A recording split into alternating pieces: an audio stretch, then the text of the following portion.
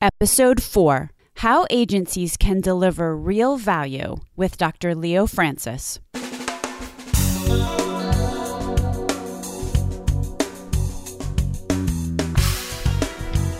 American healthcare entrepreneurs and executives you want to know. Talking. Relentlessly seeking value. Welcome to the Relentless Health Podcast. My name is Stacey Richter, and I am your host. Today, I speak with Leo Francis about the role of effective communication in creating value, as well as the changing imperative of healthcare agencies today. Leo has had a storied career as a leader in top-tier global healthcare agencies, and today he heads his own consulting practice, LPF Solutions, LLC. So Leo talks about how it used to be enough to simply add value, but now we need to play a role, we agencies, in forming that value. As the owner of a healthcare marketing agency myself for 20-odd years, this is a conversation that, in Leo's words, has context and relevance for me. So with that, welcome to the Relentless Health Value Podcast, Leo. Thank you very much, Stacey. Delighted to be a part of the program. So you have had a storied career, but this is what I'm curious about. Your education is in pharmacology and physiology, and then you went into international clinical development and worked on some novel cardiovascular agents, very impressive stuff. When you were studying or in your early career, did you intend to pursue the career path that you wound up pursuing? It's an interesting perspective, and the short answer is no. I mean, I simply put, really didn't have a particular laid out career when I was at school, and from high school years, I really thought about just following what I was interested in, and at that time it was biology. Funnily enough, my best topics were English literature, would you believe it, and English language. And then biology, human biology particularly, was something that really interested me and fascinated me to some degree. And that's really what I, through high school, started to follow. And also as I transitioned to college, university, I continued to follow that interest in biology without really a defined destination for a career. So then how did you get from biology to where you are now? Was it the English literature that reared its head at some juncture?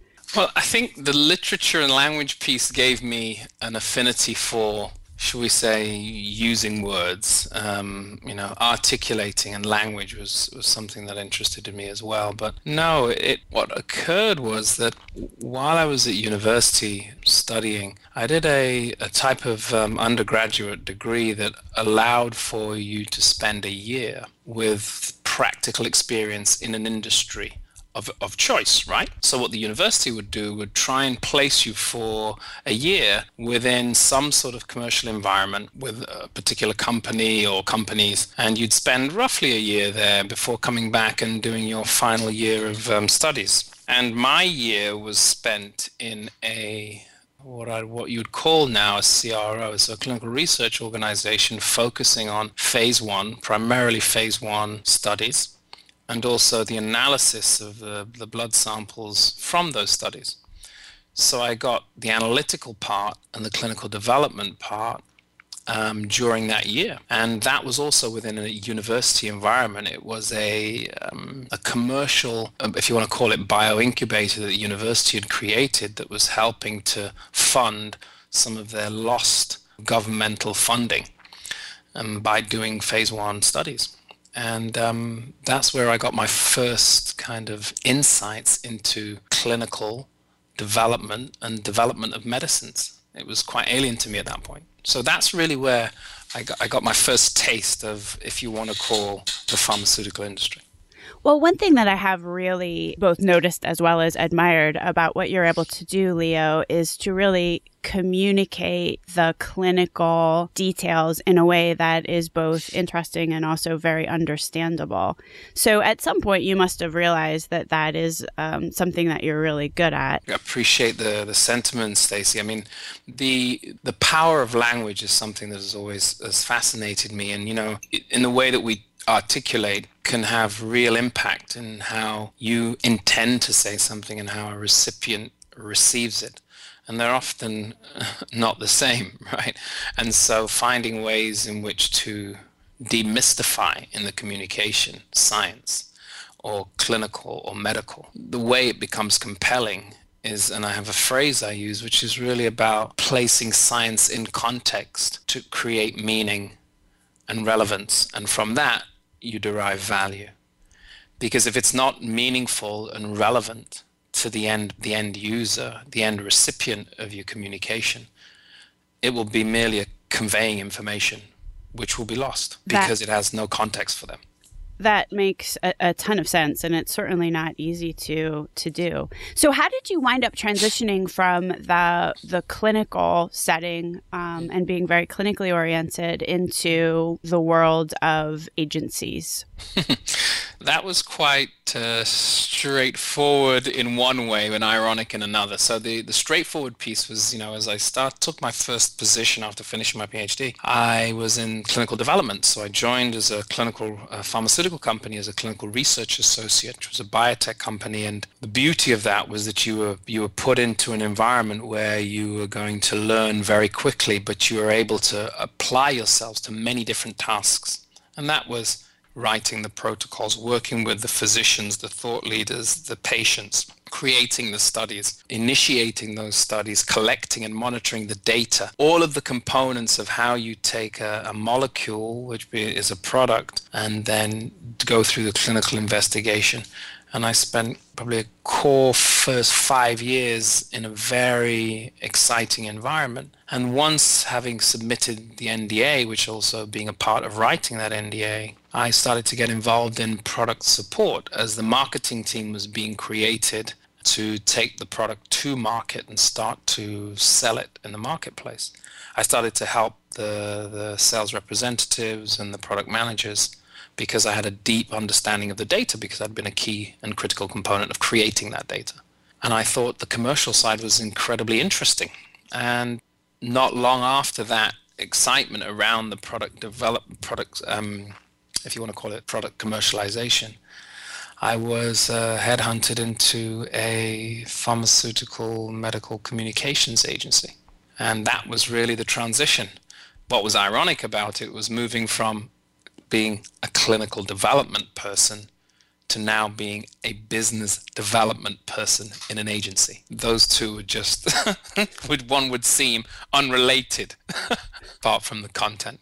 Well, it must have been a distinct advantage to really understand very well the clinical behind it and then be able to translate that into the language of value as you had just suggested. Yeah, I mean, it was, I think, at the beginning of my career, that value of being able to understand not only the clinical component and the scientific sort of concepts that were behind it.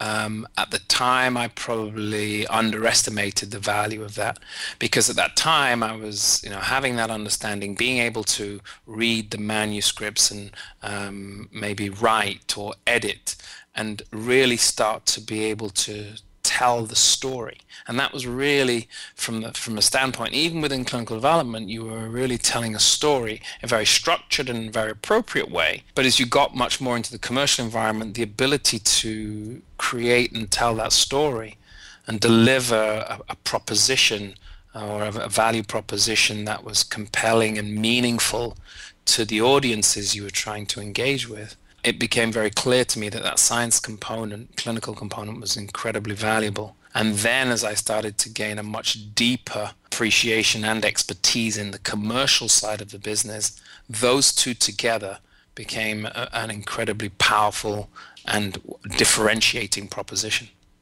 Well, obviously you were pretty good at that because you rose to the very top of the agency world there. Do you want to talk a little bit about how you got from being headhunted into the agency world to where you are today? Well, I think in sort of summary terms, I moved from being in the business development really around what was then publication planning, and how we were working with pharmaceutical companies, medical and marketing teams at that time, to help them understand publication planning and the value that that could create in terms of making not only their data available, but also equipping stakeholders, physicians and healthcare professionals with the information they required to support making better clinical decisions.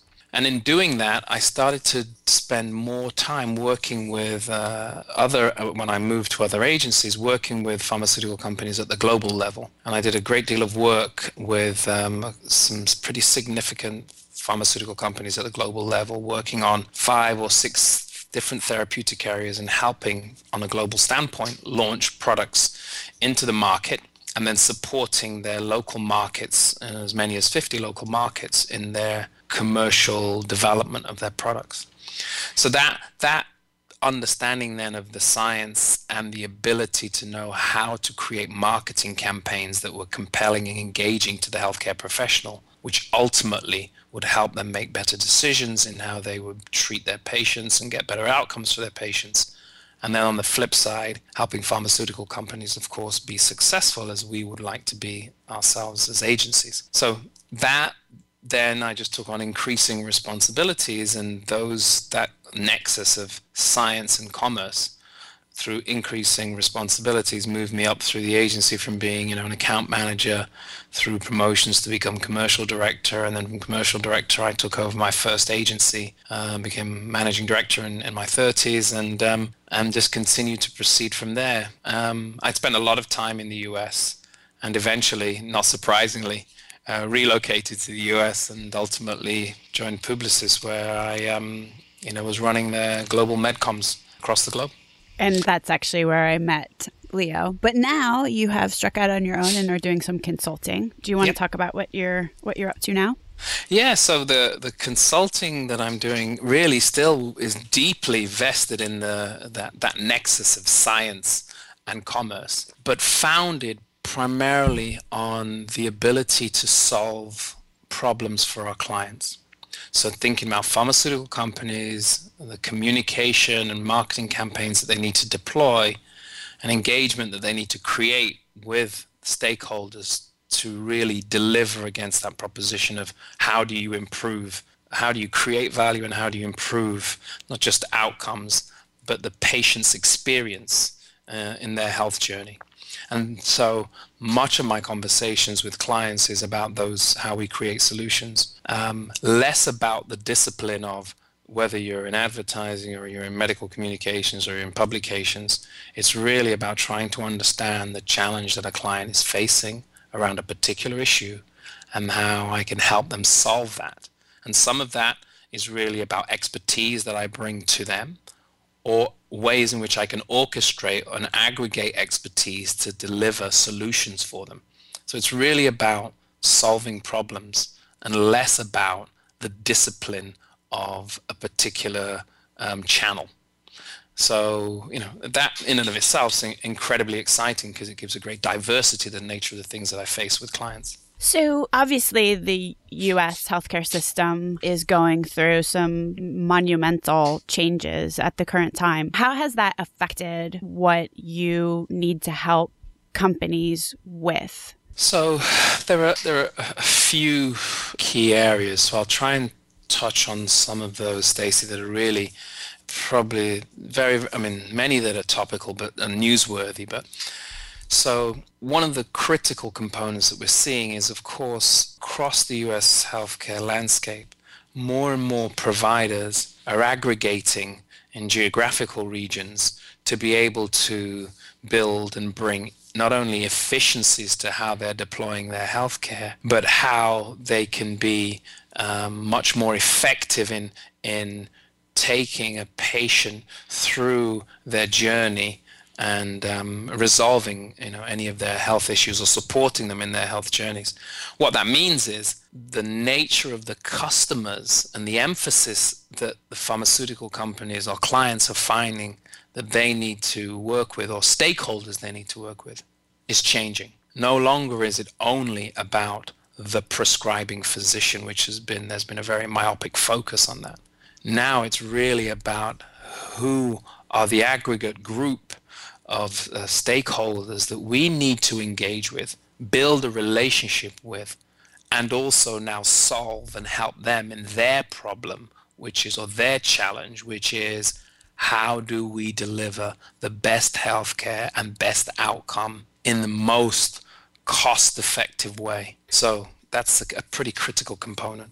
So if we're talking about pharmaceutical manufacturers right now, can they collaborate with other stakeholders, and sort of what does it take for them to collaborate? Collaboration is an incredibly tough thing to do. Tough because, on one hand, because there is a common view, which is about the patient at the core. The common view is we're here to serve the patient, but pharmaceutical companies and stakeholders come at it from a very different perspective, and often, even though the objective may be at the center the same, the way in which they approach it, of course, is different, and that can lead to some challenges. I think defining very clearly the protocol or the way in which you're going to engage with your stakeholders is a critical piece. So for pharmaceutical companies, there's authenticity is a critical piece of how you're able to gain a shared belief from the stakeholders that you have their interests at your heart and they have your interests at your heart. Because in the absence of those things, often regulation gets created, and regulation all too commonly comes from trying to manage the nature of an interaction, because heretofore it was not the type of interaction that either party wanted. And that's often not a great way to start to shape a collaboration. So collaboration really at the core is about authenticity and shared values, and being able to identify those really clearly allow for a better outcome. So, a pharmaceutical company, obviously they have a responsibility to their shareholders to sell product. How can they authentically then communicate something or a common value that would be the basis for this collaboration? So I would almost challenge that and say they are in the business of taking care of their shareholders. Shareholders are also patients, right? So they do coincide. The other part to that is, I would argue pharmaceutical companies are not only in the business of selling product, they're in the service business. And that service business is about, when you ask about the service business, who do you serve? And that's a really important question. So if you see the product, the brand, as being a tool through which you're able to deliver an important component of a better health experience for a patient, with that at the core, that is something which combined stakeholders and pharmaceutical companies in a way which has a commonality that they can create a structure around which they can work in a very authentic and transparent way. Control these days is about transparency. It's not about this is my product or this is my doctor. It's less about that. It's about having transparency in the interaction. So I think that's a key piece. So I wouldn't want to contend that pharmaceutical companies are just in the business of selling product. They're much deeper than that. They're in the business of creating health services and serving fundamentally the patient, which is what the physicians are intending to do, which is what the healthcare professional has at their core. Do you feel that the pharma companies that you worked with, have they embraced that idea, or do you think that that is a goal that they are still on the path to change their mindset? Yeah, I think it's varied. I mean, I think you're seeing on the one hand, the sales representative and how that engagement with physicians is changing significantly, and has changed and is currently continuing to change, where that kind of interface has become is having to become much more service oriented. And I think you're seeing that in some companies, as you would imagine, are further ahead, and others are moving through that. But I think it's still currently a work in progress. I also think that on the healthcare professional side, there are those who value that interaction with the pharmaceutical company. And I think it's a very, very dangerous place to go if regulation forces greater and greater separation of the healthcare professional and stakeholders in patient health and pharmaceutical companies. I think the nexus of those two, when they work exceedingly well, the patient gains the greatest amount of value and the greatest amount of benefit. So to your point, it's how do you find the way in which to work best? I don't think it's constructive for those to be disentangled. I think we have to be more clear and transparent about the nature of the engagement, but I think it's fundamental to getting the best out of the best type of healthcare. There's obviously some barriers to collaboration. One of them is regulation, or the potential for regulation. Another one is not being authentic or having limited authenticity or transparency relative to goals. Have you seen any cases where those barriers have limited collaboration? Yeah, I mean, I think when you, at a very basic level, you think about the development of any new product requires, a great collaboration between, let's say, a pharmaceutical company and thought leaders, whether it be from the clinical development standpoint, taking it through the clinical development process, or whether it's in the communication side, where making sure that the right type of information and confidence in that information is being made available to the correct audiences for them to consider it in their decision-making process. Regulation has been positively but also negatively impacting the nature of those engagements. So as we already know, there are certain institutions that preclude their members from working with pharmaceutical companies in certain ways. And ultimately, I feel that can have a negative impact on the quality, ultimately the quality of healthcare that can be delivered. So I think it behooves us all to continue to challenge ourselves and also the regulations in how we make that interaction the best it can be. And transparency, and more transparency to some degree, is going to be an important part of that. So the one thing that I've noticed is unwillingness to compromise, that we work with different stakeholders who have an ambition, they have a goal, and it might be to improve patient outcomes, but it's overlaid with some obviously self-interested goals. Right.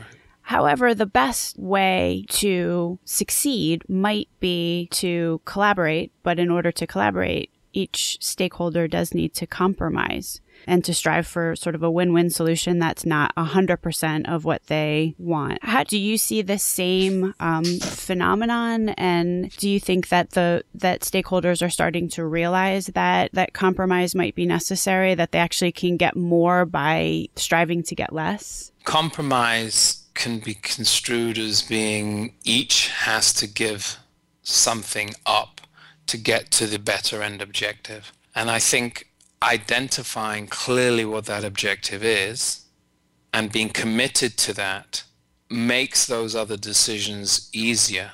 And I wouldn't even say that it's necessarily compromise. It's more about, if you are committed to the objective, and being authentic in that interaction means that you're going to freely recognize that the decisions required will mean that you need to invest or vest yourself in it or your organization. And if that's considered compromise, it's a necessary part of achieving the objective. So that's one. And then the other thing I would say, which is also a key part, is to view the interactions as being longitudinal and not just one point in time, which means you've got to get everything at that one point in time. And if you don't, actually no real progress is made.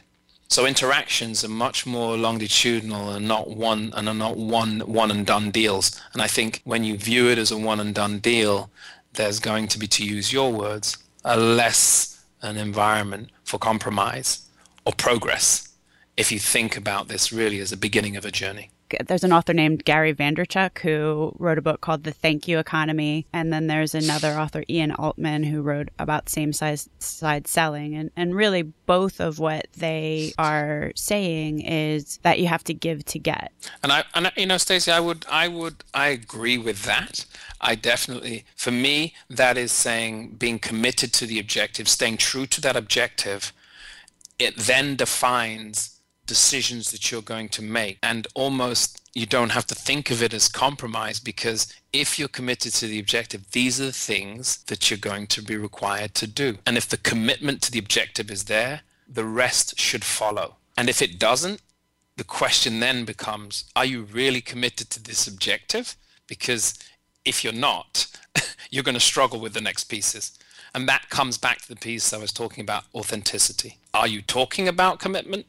Or are you really vested in that commitment? So if you were a leader of a pharmaceutical organization right now, and you have realized this, you have realized that we've got to be authentic. We really have to be committed to patient outcomes, not just in our words, and we make some great speeches, but then we all go back to looking at our weekly sales numbers. What would you be doing as a sales leader? How do you make this goal trickle down throughout your organization so that the organization is authentically committed to achieving these goals?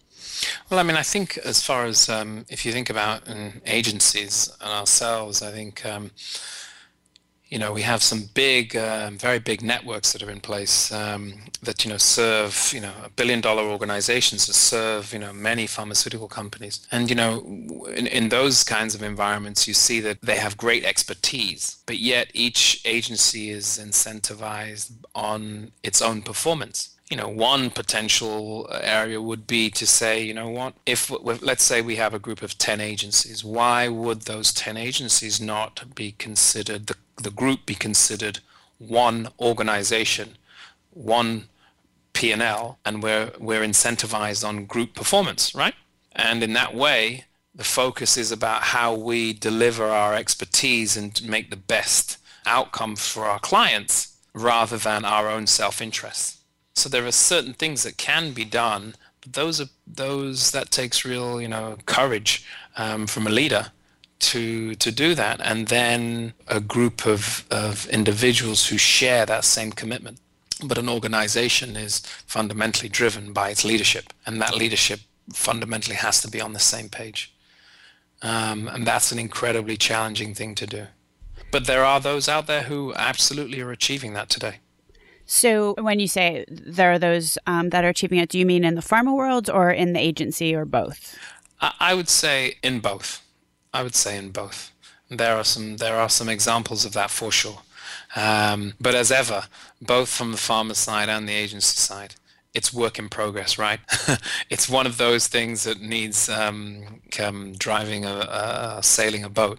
You always have to be making sure you're keeping on track to your course, and that's an everyday undertaking. It's not set it and leave it, and then it will carry along that path, because our environment is changing, and the forces that we're working with and the regulations, etc., they're changing. And the nature of how we continue to deliver better and better value is a continual work in progress. So it's really if you think about an agency or a pharmaceutical company, it's really a life discipline as opposed to merely an annual requirement. So what do you think the responsibility is of an agency to its clientele right now? What do you think that, obviously there's an agency model that's been established and has been running for decades. Right. What do you think needs to change about that model in order to succeed in the current environment and best serve customers? So I think there's a critical component which has become more and more evident. The segmentation between disciplines, when you think about, let's kind of use two as an example, say advertising and medical education, or medical communications and PR. No more now than ever, some of those lines are becoming increasingly ambiguous and gray. And what that means is that as we solve problems for clients, we've got to be focused on those solutions, as opposed to selling the client a new campaign. a new initiative, but thinking about at the core, what is the problem we're solving? What is the challenge that we're trying to solve for this client for them to be successful?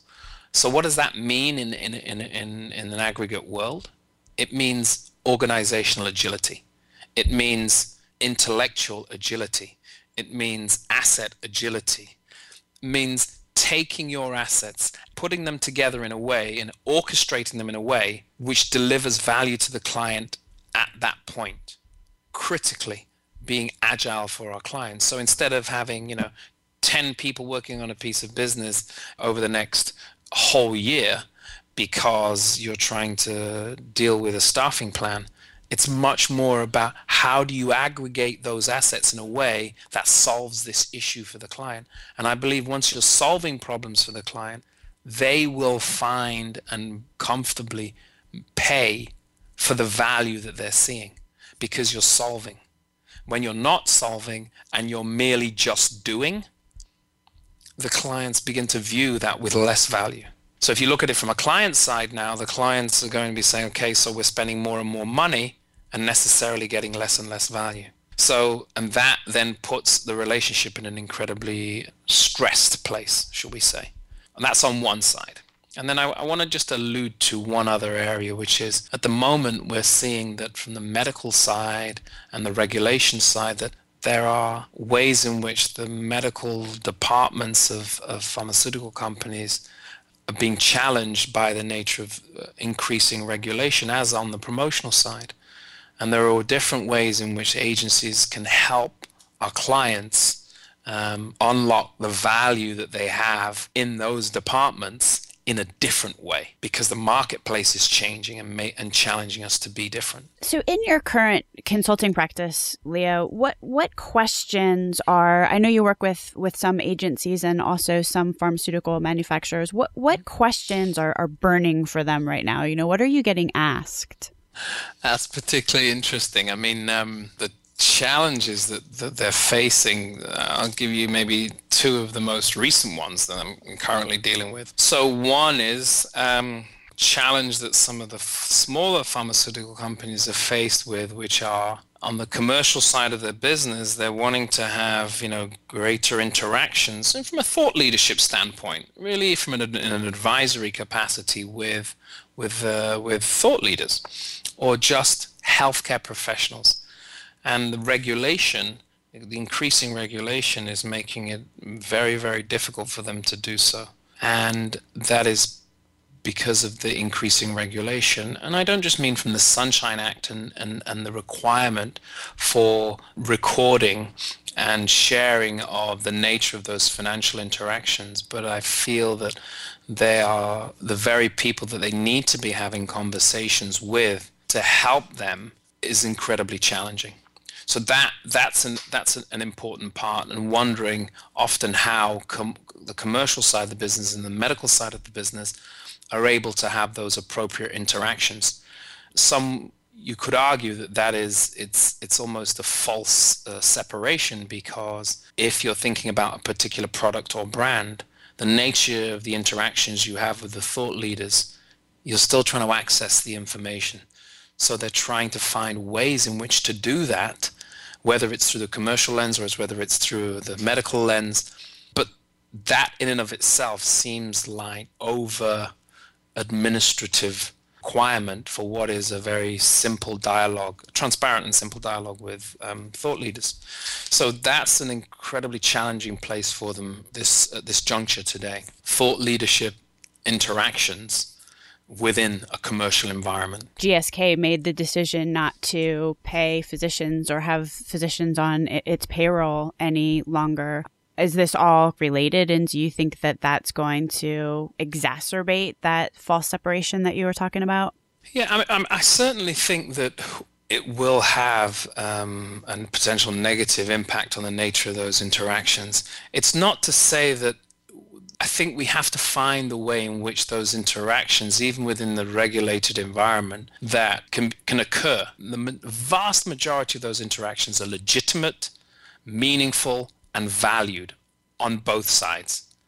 But I think because of historical, or shall we say, inappropriate practices, the regulation now has, I would argue, gone probably a step too far.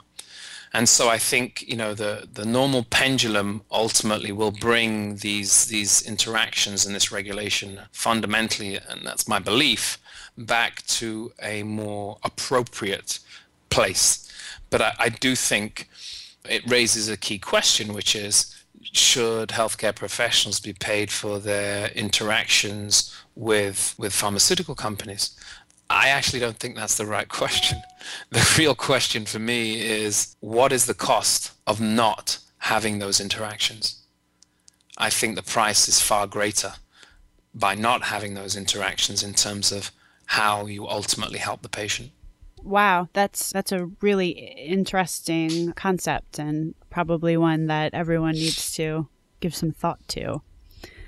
So, Leo, every time I speak with you, you have some insight or just very interesting perspective on a new, something that's very contemporaneous in the marketplace today.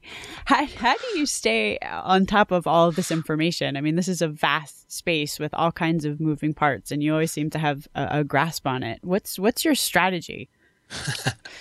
Strategy, just being downright nosy, probably. No, I think what I do spend a significant part of my time doing is really trying to stay as current as possible with not just the legislation, but also developments in our marketplace. And I think being invited to participate in thought leadership forums is an important part of that.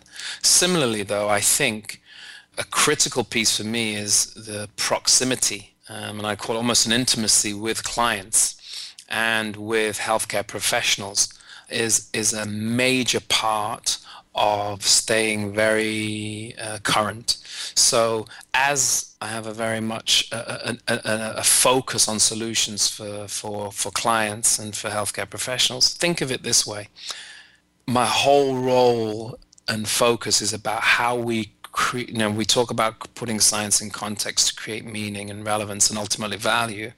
Another component of that is ultimately our jobs when people talk about behavior change is about creating the confidence and the competence, instilling that in the very audiences we engage with.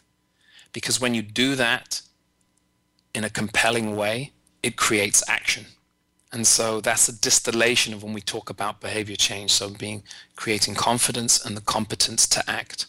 So that mantra, and then staying very close to clients and to the healthcare professionals as their needs begin to emerge, often they emerge as challenges.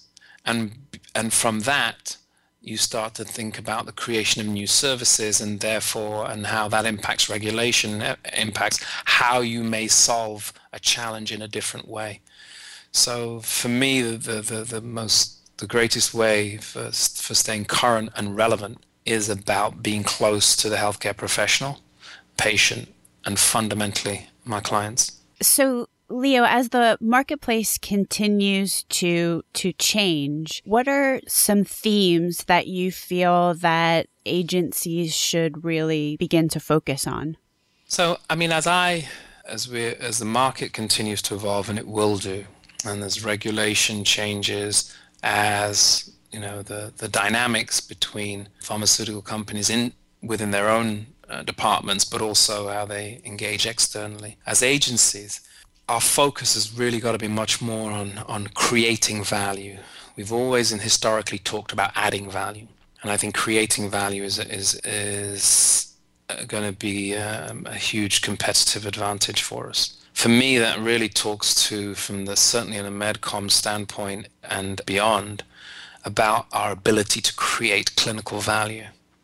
And that often can be considered as, how you unlock the power of evidence to create extraordinary or outcomes in health. And fundamentally for the patient, I think those are critical areas for us, and our ability to be able to show value, measure, and analyze that value is going to be fundamentally important to how we deliver greater value both for patients and for our clients. And maybe one final part, we all talk about insights, but insights allow us to really understand the nature of the person. And when you do that, you very much understand the customer and therefore can apply an ability to drive their confidence and ultimately the competence for them to act in whatever fashion is appropriate to their context. So creating clinical value, I think, is fundamental for our future value. And insights are necessary in order to understand what value to create. Absolutely. So, Leo, what's the next big thing on your horizon? What do the next couple of years look like for you? I think the consulting piece has been very interesting. It's keeping me very agile, current, and relevant, and ultimately meaningful to my clients. And then that's particularly exciting. I think being as I look out maybe 1 or 2 years, maybe 2 years, being in a place where I'm able to continue to deliver or attempt to certainly deliver on that proposition of clinical value and the creation of that value, and then being able to bring and continue to orchestrate other areas of expertise, not only to my own armamentarium, but how that plays out with clients, I think is where my future is going to be. And I'm excited with the clients I'm working with, both on the agency side and on the client side. But, who knows what the future may hold as it relates to bigger organizations, right? Absolutely. So thank you so much for talking with me today, Leo. As usual, it has been a very interesting conversation that has left me with much to think about. Well, no, Stacey, this has been a real delight, and it's always been a great conversation that we have, and I'm really grateful for the opportunity to have been a part of the program. Thank you so much for tuning in to the Relentless Health Value podcast today. This podcast is sponsored by Franklin HealthCom. Once again, my name is Stacey Richter, your host. If you liked what you heard today, I would really appreciate it if you would go over to iTunes and rank and review the podcast. Or if you have any other feedback, please go to relentlesshealthvalue.com. All the notes for the show, links to Leo, are also on the website, relentlesshealthvalue.com. See you next week.